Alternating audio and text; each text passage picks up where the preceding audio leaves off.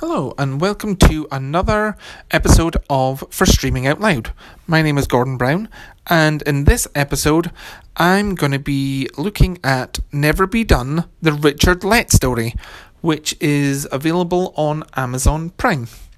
So this is a documentary about the comedian Richard Lett, who I had never heard of him, but it immediately introduces you to him when he performs a poem on the street, and you get an immediate sense of the force of nature that he is. And I was relieved to find that I actually found him funny, because, you know, watching a documentary about a comedian that you don't know about, that you also don't find funny, would have not been the best. So it was good that I found him funny, and he's a famous comedian in Canada, and he's a controversial comedian, so he may not be to everybody's taste, which might be putting it lightly. So, for example, there's a scene where he sings a song about Robert Pickton, who apparently was a serial killer who killed numerous women, I think up in British Columbia. He's based in Vancouver.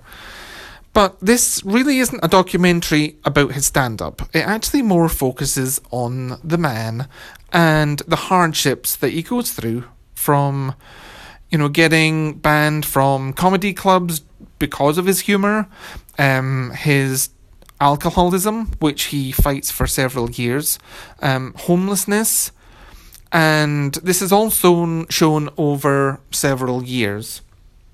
So, you know, it's raw at times, but it is honest, and it's very compelling as a result. So it also focuses on his softer side. It's not all just about his, I think, what some people see as mean-spirited comedian side. You know, it looks at his relationship with his daughter, that he clearly loves a lot, and for however much I found him funny, and there is a discussion about, you know, should comedy tackle, you know, can anything be funny? And I know we've had these kind of discussions before with certain other comedians. I know Ricky Gervais always gets involved in that discussion. But he isn't always likable. You know, it's not hagiographic. Definitely not that. You know, there's, he's not always a sympathetic figure. You know, there's one particular scene where I think he's at a particular low point after having to move out of his apartment, and he uses racist language to refer to people who are there to help him move his stuff. So, you know, it's showing the real side of what is happening in Richard Lett's life. What I would say is, don't worry if you don't know who he is. It actually doesn't matter, because this is a frank, and I'll use the word again, compelling documentary that shows a journey of a man who reinvents himself in some ways.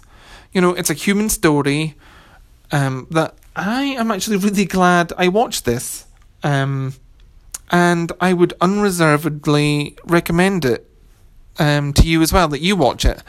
You know, and thinking about the title, Never Be Done, you know, it's in some ways an inspiring story, because, you know, he had fame, he was very accomplished in his field, and he kind of lost it all.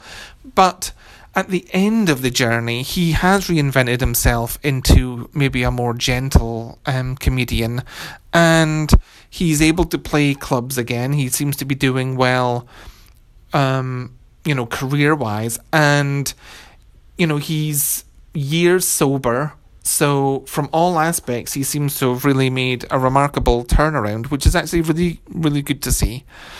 As I said, it can be found on Prime Video, and it clocks in at a very reasonable 85 minutes, so there's really no fat on the bone. You know, it launches you straight into the story, and it never really you know, got draggy in parts. It really held my attention. So This is the Never Be Done, the Richard Lett story, which I really recommend. I would give it 4 stars. And yeah, I think that's all I'm going to say about it. You can follow me on @StreamLoudPod on Twitter. And I've got a Letterboxd account under Matthias Popkin, Mathias Popkin, and a prize, not a very good prize if you know where Matthias Popkin comes from. So until the next time, thanks so much. Bye.